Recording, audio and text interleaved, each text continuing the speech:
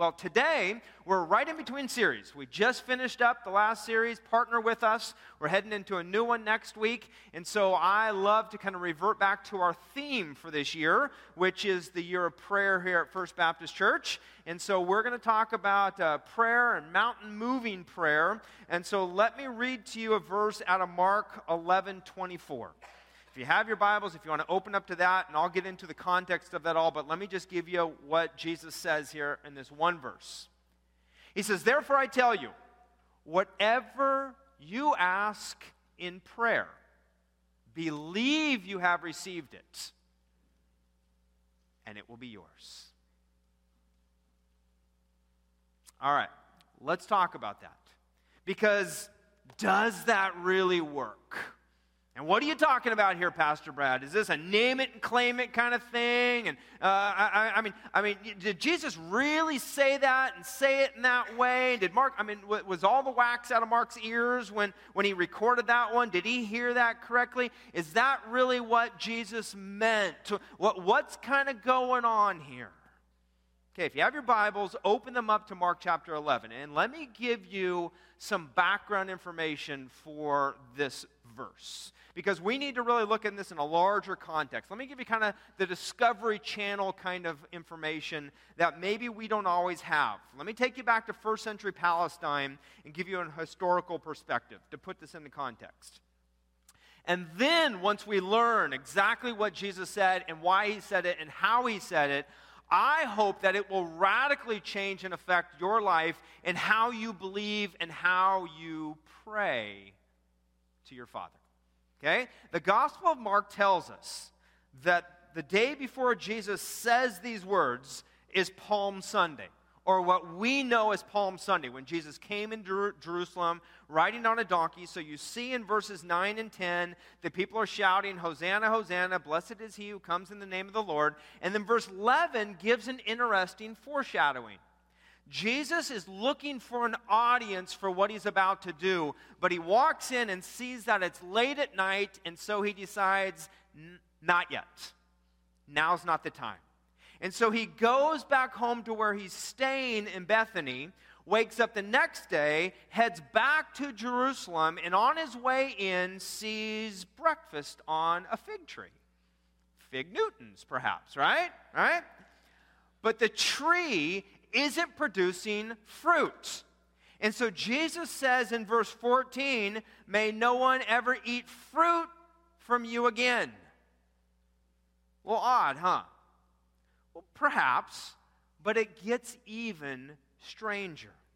Because then he heads into Jerusalem, straight for the temple, and now at this time of the day, it is bustling with activity. There are people, in fact, 1 million people were thought to come through this area of the world at this time to the temple.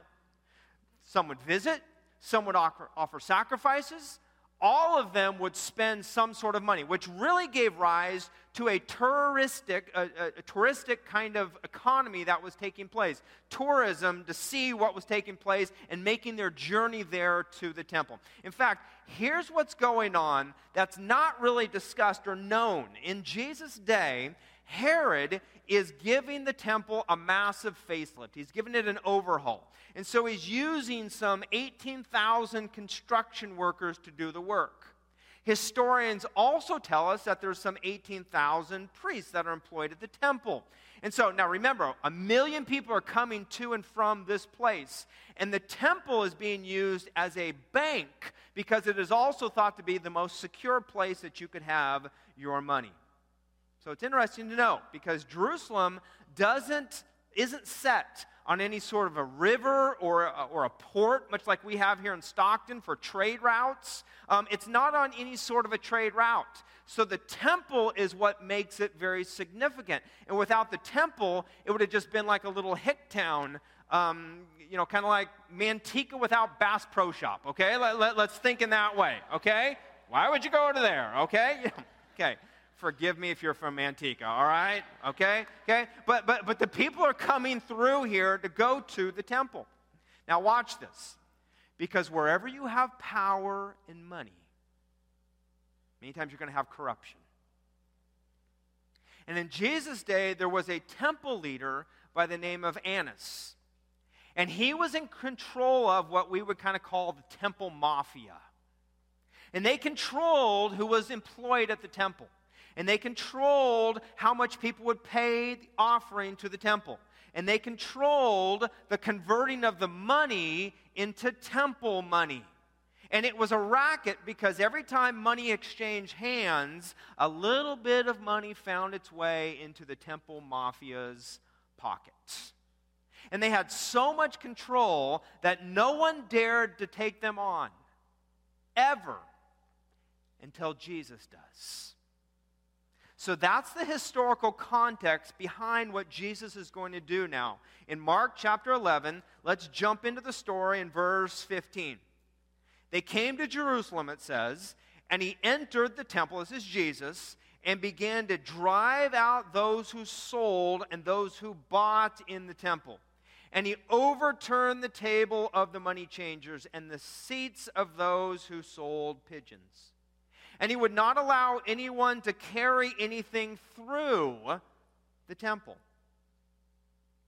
And he was teaching them and saying to them, is it not written, my house shall be called a house of prayer for all nations?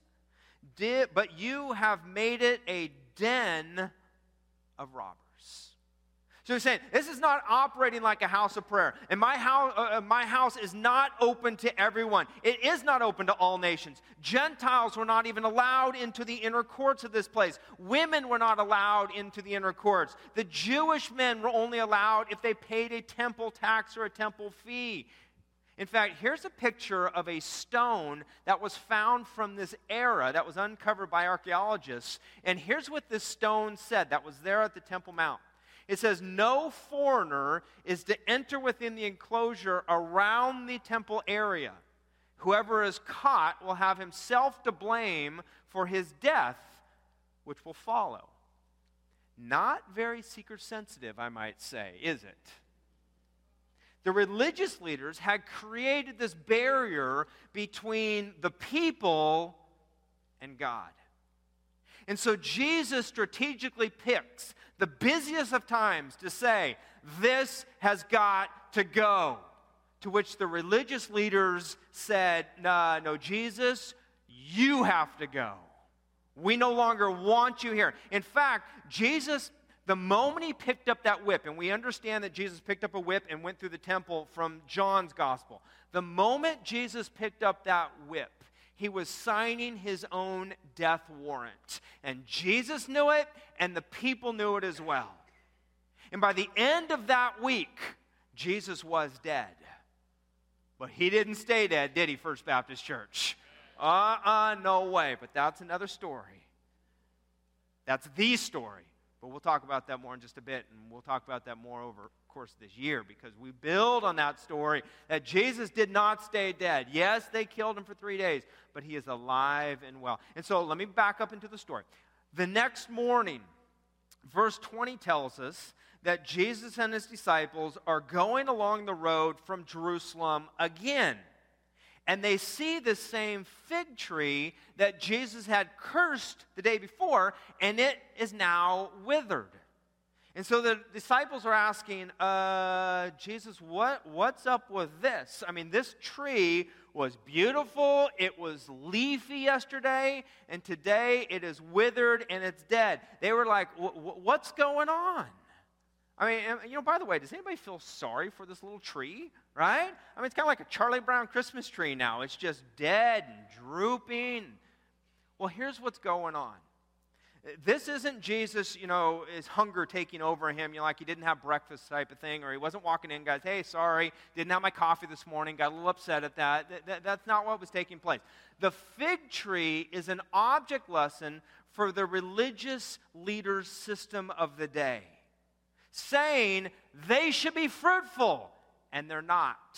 They look good on the outside, but they are rotten on the inside. They should be fruitful, but they're doing nothing. They should be feeding the people, but they're feeding no one. And don't feel real sorry for the little tree, because verse 13 tells us that it wasn't in season, but it was in leaf. And what that shows is that it was looking like it was supposed to produce, but it wasn't. Much like the religious leaders were looking like they should be good leaders. They were looking like they were doing things right, which probably ticked off Jesus even more, because one of the biggest problems he had was the hypocrisy of people who would say one thing and do something else. And so it's in this context that Jesus has another one of those come to Jesus moments, and he brings his disciples around him, and he gives them this teaching on figs and mountains. Standing outside the city, possibly looking back over the Temple Mount. Here's what he says. He says, your prayers can move that mountain. Which is very interesting, because the temple shook. It literally moved within a few days upon the death of Jesus. And upon that death of Jesus, it also opened up the access that every nation, all nations have to God the Father. Now, Jews and Gentiles can come to know him. Now, men and women can come to know him. And so Jesus, on just this opportune time, has given the people access to God. And he's talking about this. He's saying, your prayers can move mountains. And then Jesus does something that he doesn't have to do. He says, you have that same mountain-moving prayer in your prayers. You have that same mountain-moving power that you can pray in your prayers. Look at what he says in verse 22 and 23. Following the story. After the fig tree, and he gave him this little lesson here, verse 22 of chapter 11. It says, have faith in God. Truly I say to you, whoever says to this mountain, be taken up and thrown into the sea, and does not doubt in his heart, but believes what he says will come to pass, it will be done for him. And where does that come from? That comes from the power in prayer. Verse 24, therefore I tell you, whatever you ask in prayer, believe that you have received it, and it will be yours. I mean, that's really what this year of prayer is about, even here at First Baptist Church. Do you believe? Do you believe in the power of prayer and that prayer is effective? Do you believe that prayer can change things? I mean, at the beginning of this year, none of us had even any idea that we would have an opportunity even to purchase the Scottish Rite property territory. We had no idea, but I know people were praying for that. I know people have been praying for years and years and years and years for that opportunity. And so let me just pose a few questions to you, okay? You have them on your outline. You can write them in. It's on the blank lines. But let me see where you're at in all of this, okay? First question is this. Do you believe God still moves mountains? Do you believe that God still moves mountains? Do you believe he is still in the mountain-moving business? It says there in verse 24, therefore I tell you, whatever you ask in prayer. In prayer. I mean, I know. I hear people saying, I've been praying for the Scottish Rite, I've been praying for that property, for that territory. And actually, this last week, their realtor came to us and kind of on the side said, you guys must have some connections over there with the Scottish Rite, because this is not the way that I would anticipated this to go. Everything was kind of stacked against you guys even getting to the place of possibly purchasing this. And we kind of thought, yeah, we have major connections. It's God. You cannot battle against what he may want and what he may desire for us. And God, if God is for it, who can be against it? If God is for us, who can be against us? Now, I'm not saying that this is all going to come about. I'm simply saying that God has been opening and opening and opening doors and opening doors. And now us, we need to continue to pray and say, God, before next Sunday, what are you laying upon our hearts? God, what do you want us? Are we believing that he is still a mountain-moving God in the mountain-moving business? In fact, in the Sermon on the Mount, Jesus gives an interesting talk about prayer. And he says this in verse 11. He says, if you then who are evil know how to give good gifts to your children, He's using a little analogy here between God giving us blessings and God blessing us and fathers who want to bless their children. You who are evil, if you still know how to give good gifts to your children, how much more will your Father in heaven give good gifts to those who ask him? Now, that does not mean, please hear me on this, folks, that does not mean that we get anything we ask for. It does not mean that whatever request we give, God's going to give that to us. That is not at all what that means. In fact, I see some requirements even when God blesses his children. First of all, it's that we will be his children, that we are his children. And so to come before God and to pray to him as your father only happens when you're a child of God, when you've accepted Christ into your life as Lord and Savior. Also, verse 25 in this passage talks about don't come to him with a grudge. Don't come needing forgiveness. You take that forgiveness and you get forgiven. You work that over with whoever you've offended, and then you come to your Father. You can ask him for forgiveness there, but take care of whatever issues you have in your life. So don't come in a state of prayer if you have wronged somebody and you need forgiveness. There's also the thought, and this is just as you go through scriptures and you see this, that we can't pray a prayer of selfish motives. That's not a prayer that God's going to answer for us, not in selfish motives. We also see that it needs to be a prayer that is for the good of God's kingdom. So to just go out of here and say, hey, I got verse 24, and it says whatever I pray is going to happen. No, please do not hear that. You pray a powerful prayer when you're a child of God, and when you have been forgiven, and when you don't have a wrong against someone, when you come to God with that prayer, and when you're not praying out of selfish motives, and when that prayer that you are praying is not for your glory, but it's for God's glory that you pray it. That's when we see some mountain-moving prayers take place and happen. In fact, would you just write this in the margin somewhere on that first point? Let me summarize what I just said there. I must still surrender. Get this now. I must still surrender to God's perfect will. Okay, write that down somewhere there. I want you to know that. I must still surrender to God's perfect will. A little bit like the perfect prayer that Jesus prayed in the Garden of Gethsemane, right? When he was praying, oh, don't make me go to the cross, Father. Father, I do not want to go there. However, it's not about my will, but it's yours. In fact, look at that verse out of verse 36 of Mark chapter 14, where it says, Abba, Father, all things are possible for you. Remove this cup from me, yet not what I will, but what you will. I mean, look how this affected the Apostle Paul's life as well. He'd been given a thorn in the flesh. Remember Paul, he thought he had it all together, was one of those religious leaders that Jesus was speaking out against, and he was changed radically in that road to Damascus. And now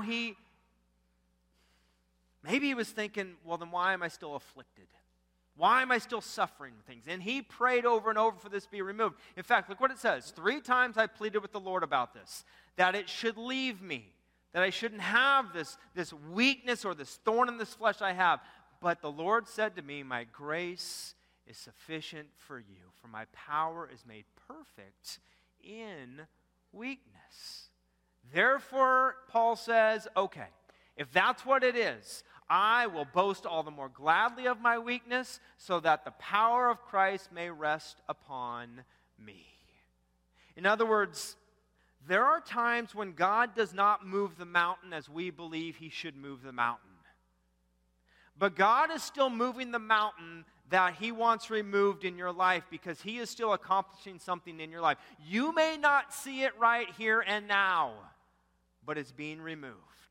God is working whatever situation you out if you let him, to his glory and to his strength for you, so that you may rely more upon him, and so that 2,000 years later, we read these words from a supergiant and realize, okay, not everything is going to fall into place exactly how I may want it, but it's according to how God would want it to happen for me, so that he can receive the glory and the power in the midst of all that. Paul was given supernatural power that glorified God even more, because he had to rely upon God in the midst of this. In fact, let me give you a little story about how this happens sometimes in lives and in the lives of churches. Grace Baptist Church was built in 1973 in a town called Kingtown Mountain in Tennessee. And just before, days before their sanctuary was going to be opened, the local building inspector from the city informed the pastor of the church that the parking lot, of all things, was inadequate for the size of their sanctuary. He said, unless you double the size of your parking lot, that they wouldn't be able to use the new sanctuary.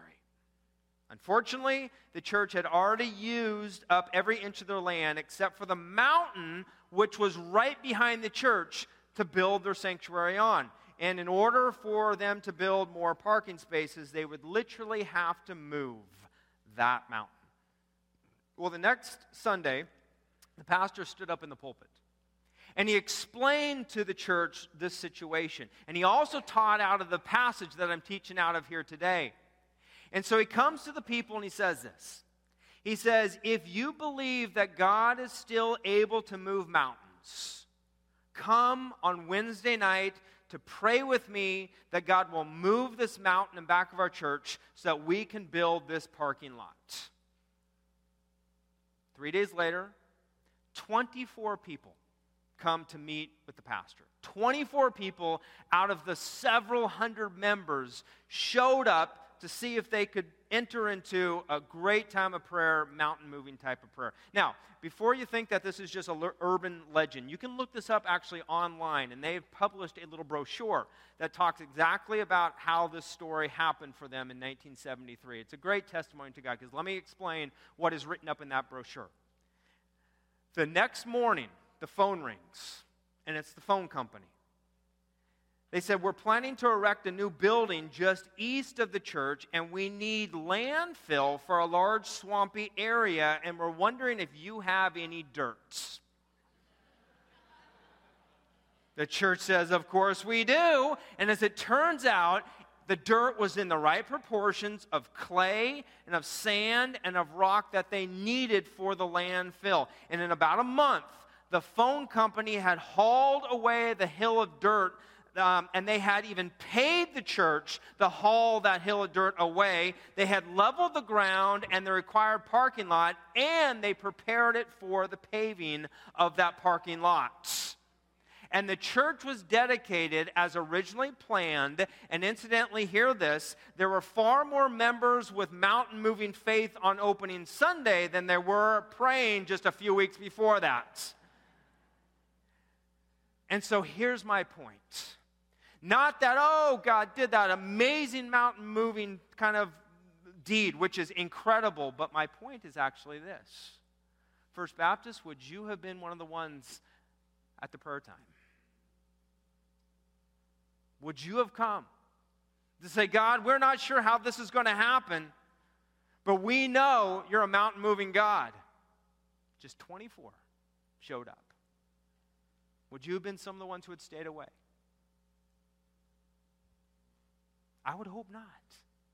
I would hope we'd be people who would come, and even as we pray for the Scottish Rite, even as I have continued to tell you, this is not my decision, this is our decision that we come into. As God would affirm this or not, I pray that you are a congregation who is praying, that you are a congregation who is fasting, and I pray that if you're a member here at the church, and when you vote even next Sunday night, that you would not vote until you have prayed, until you have fasted, to say, God, what would you lay upon my heart? What direction are you leading us? Because God, you are a mountain-moving God. In fact, would you say that with me? God still moves mountains. Say that.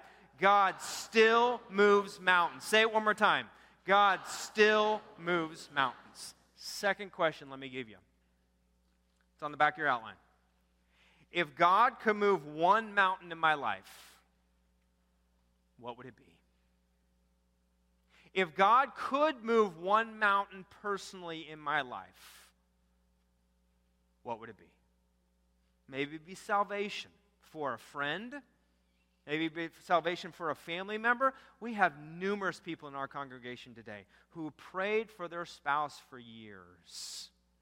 And it is with joy to see them now sitting together, many of them whose spouses came to know the Lord Jesus Christ. And if you are one of those people who are still praying for a spouse or for a family member or for a child or even a grandchild now, coworker, keep praying. Keep praying. Our God is still a mountain-moving God. Maybe it's financial struggles that you're going through. You're really dealing with them. Maybe you've made some unwise decisions, but now you're trying to get it right. Maybe it's a physical illness. I've prayed with numerous people today already for physical ailments that they have in their life. What about anxiety issues? I prayed with a little 7-year-old kid here at the end of the 8 o'clock service who says, I have anxiety issues in my life. I prayed with him, and I looked up, and he said, oh, that feels much better. He said it just like that. That feels much better. Such childlike faith. But coming down to pray for that, it's great. Maybe it's a relationship issue that you're going through with someone, and you're struggling with some sort of an issue. In fact, on your outline, would you just write your mountain that you are experiencing in your life?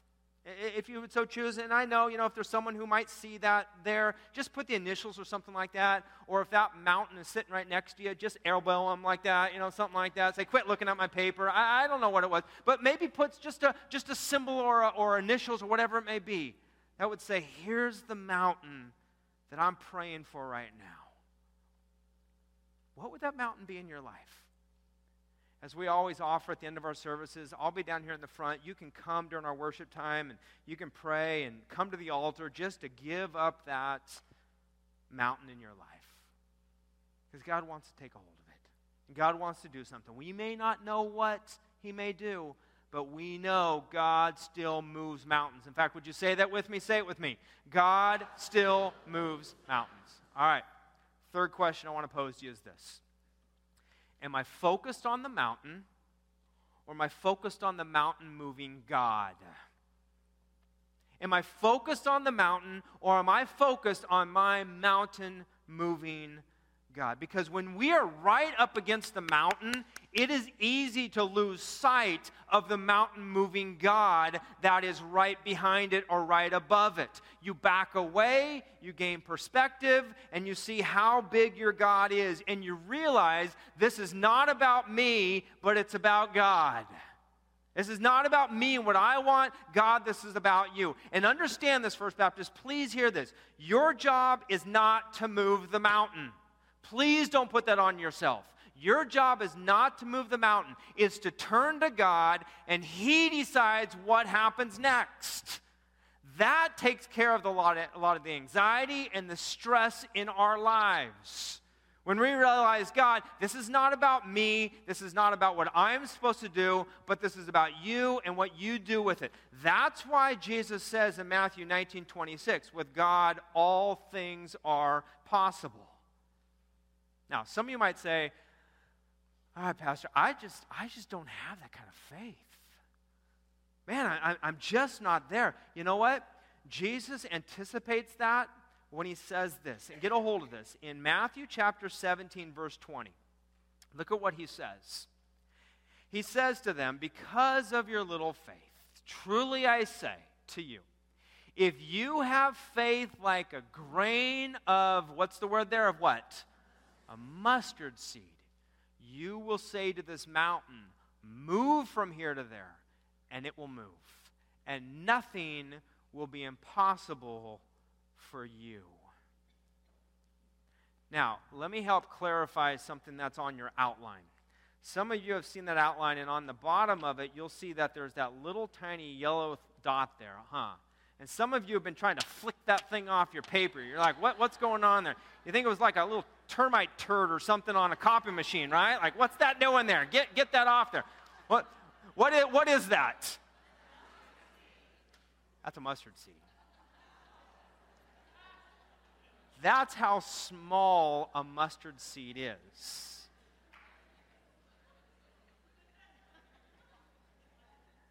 And that's what kind of faith we need. That's what, see, Jesus is really bringing out a contrast here. He's saying, you don't need mountain-moving faith. You need tiny, minuscule faith in God's great power.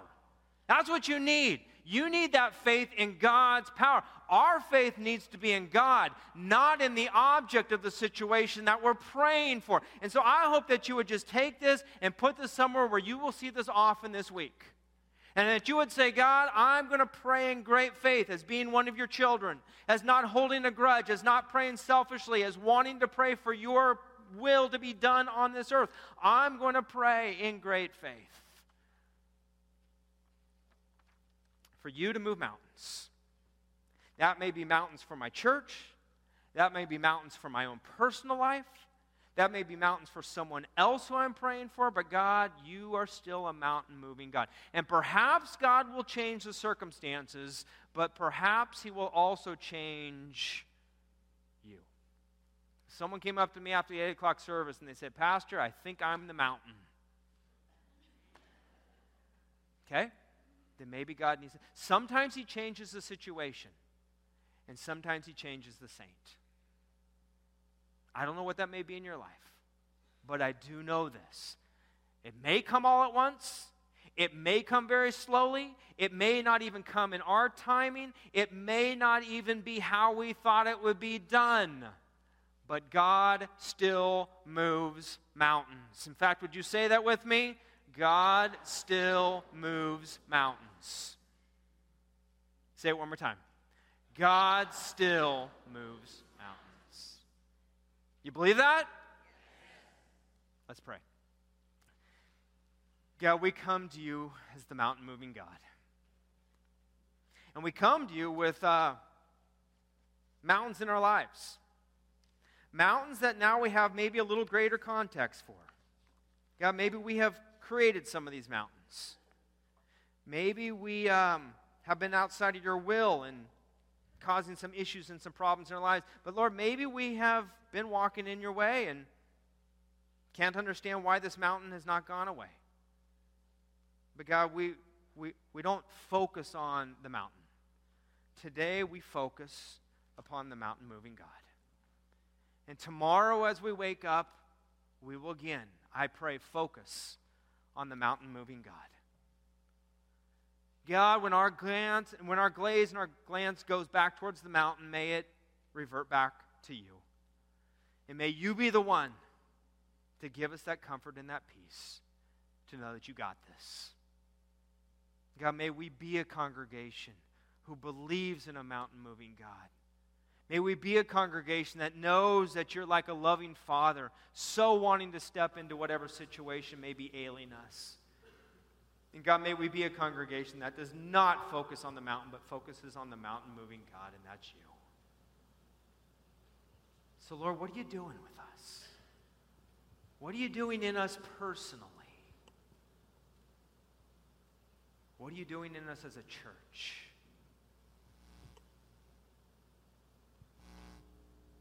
God, we want to lean in and listen.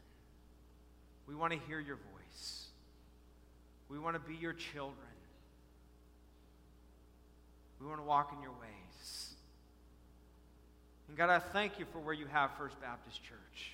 For you have her positioned right where you want her. Making us dependent upon you every step of the way. Listening as we hear your voice speak. Guiding and directing us. Lord, may we never feel like we have this. But we always will know that you are in charge. You are in control. And Lord, we pray the same for our lives. And so, folks, this morning, would you just pray that prayer? That only you can pray in your heart. That would give that mountain over to God.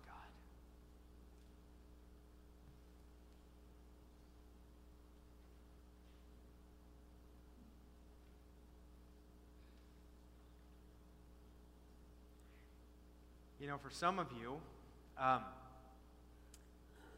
if you're honest, just say, I'm not sure I have a relationship with this God. I'm not sure I can call him Father. Today, that's your mountain. And so today, as you have heard about Jesus and his teaching to his disciples, and as you have heard about how he wants his Father in heaven to be your Father as well, and as you've heard about how he went to the cross so long ago, along that Holy Week, just after this Palm Sunday time. And as you've heard about how he did not stay in that tomb, but he rose again to new life, maybe today would be the day that you would say, God, I'm ready today to bow the knee to you. I have been the mountain long enough. I have made issues of my life. Lord, I need to ask for forgiveness of the sin in my heart and in my life. And so today, just by the power of God's Spirit working in you, if you would just say those words, Lord Jesus, I ask for forgiveness today, and today by great faith as small as a mustard seed, I place my faith in you. And today I call you Lord and Savior. Today I choose to follow you. Today I repent of my ways, and today I choose to follow your ways. Come into my life. I pray to receive you now. And if that's your very prayer today, know that Jesus Christ, by the power of the Holy Spirit, has entered now into your heart, and he's making you a new person. You're now one of his children. And I would be most honored if after this service you come and share with me that prayer that you have just prayed, or the person who brought you here today would love to pray with you or to talk with you more, or take you out to our Next Step Center, which can give you some information that will just help you take your next step now. Because now you've said yes to him. Now you've said yes to being a part of his family. And now you can watch as God begins to move mountains in your life. God, we want to be those kind of people. And I know I'm before hundreds and hundreds of people right now, even listening online, that many of you, so many of you have already prayed that prayer. You're walking with the Lord. I just want to encourage you. Whatever mountains you may have, to continue to give those over to the Lord. And to be praying for those mountains to be removed out of other people's lives as well. We have a mountain-moving God. God, we submit to you. Even now, as we continue to worship and praise, and then as we leave this place, Lord, I pray that we would be mindful of that. With whatever we do this week, that you are active, that you are involved, that you are not just in this worship center, Lord. You are in our lives, and you are moving and guiding and directing. We will submit to your will. It's within that we walk, and it's within that we worship. For we love you. And it's in the name of Jesus we pray.